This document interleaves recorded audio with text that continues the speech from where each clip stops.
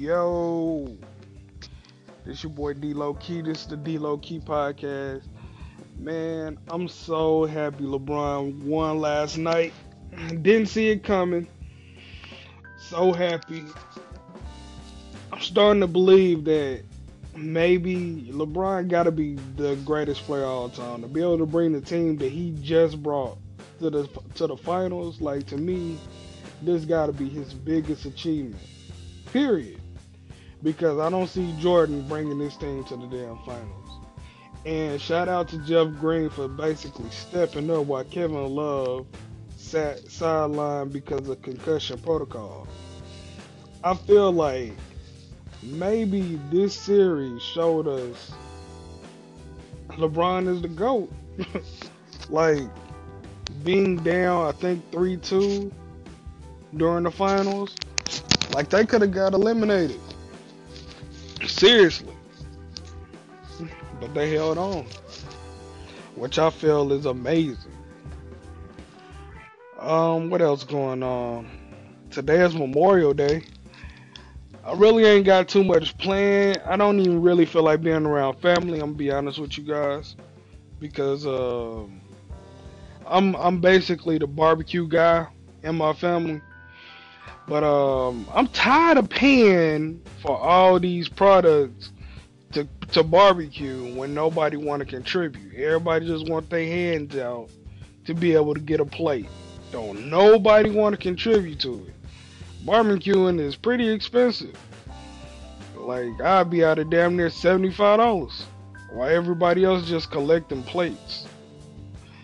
And I'm thinking about calling off for tomorrow also because we don't have any more holidays coming up until like I believe the 4th of July.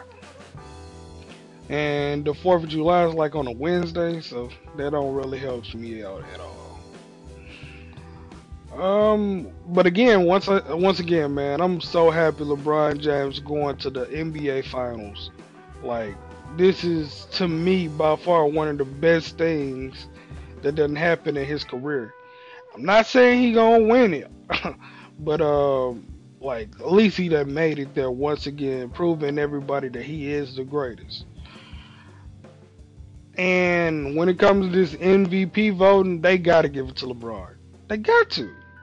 Like, I know, and I don't see why they wait until damn near the finals to name the MVP. But if you watch this performance by him and pretty much ever since I guess the All Star break after they done made that trade for Isaiah Thomas, you can see that LeBron is clearly worthy of this trophy. When it comes to that Golden State versus Houston series, I don't know. Like it's too tricky. I believe Golden State gonna win. Like my mind is telling me Golden State gonna win, but I don't know. Like it seems like that series is pretty much for anybody because without Chris Paul, it just makes it so tricky. We know James Harden will fold in that finals by himself. So, well, not in the finals, in the playoffs. I don't know. I don't trust James Harden at all. At all. But that was pretty much my rundown. Like I said, this is your boy D Low Key. This is D Low Key podcast.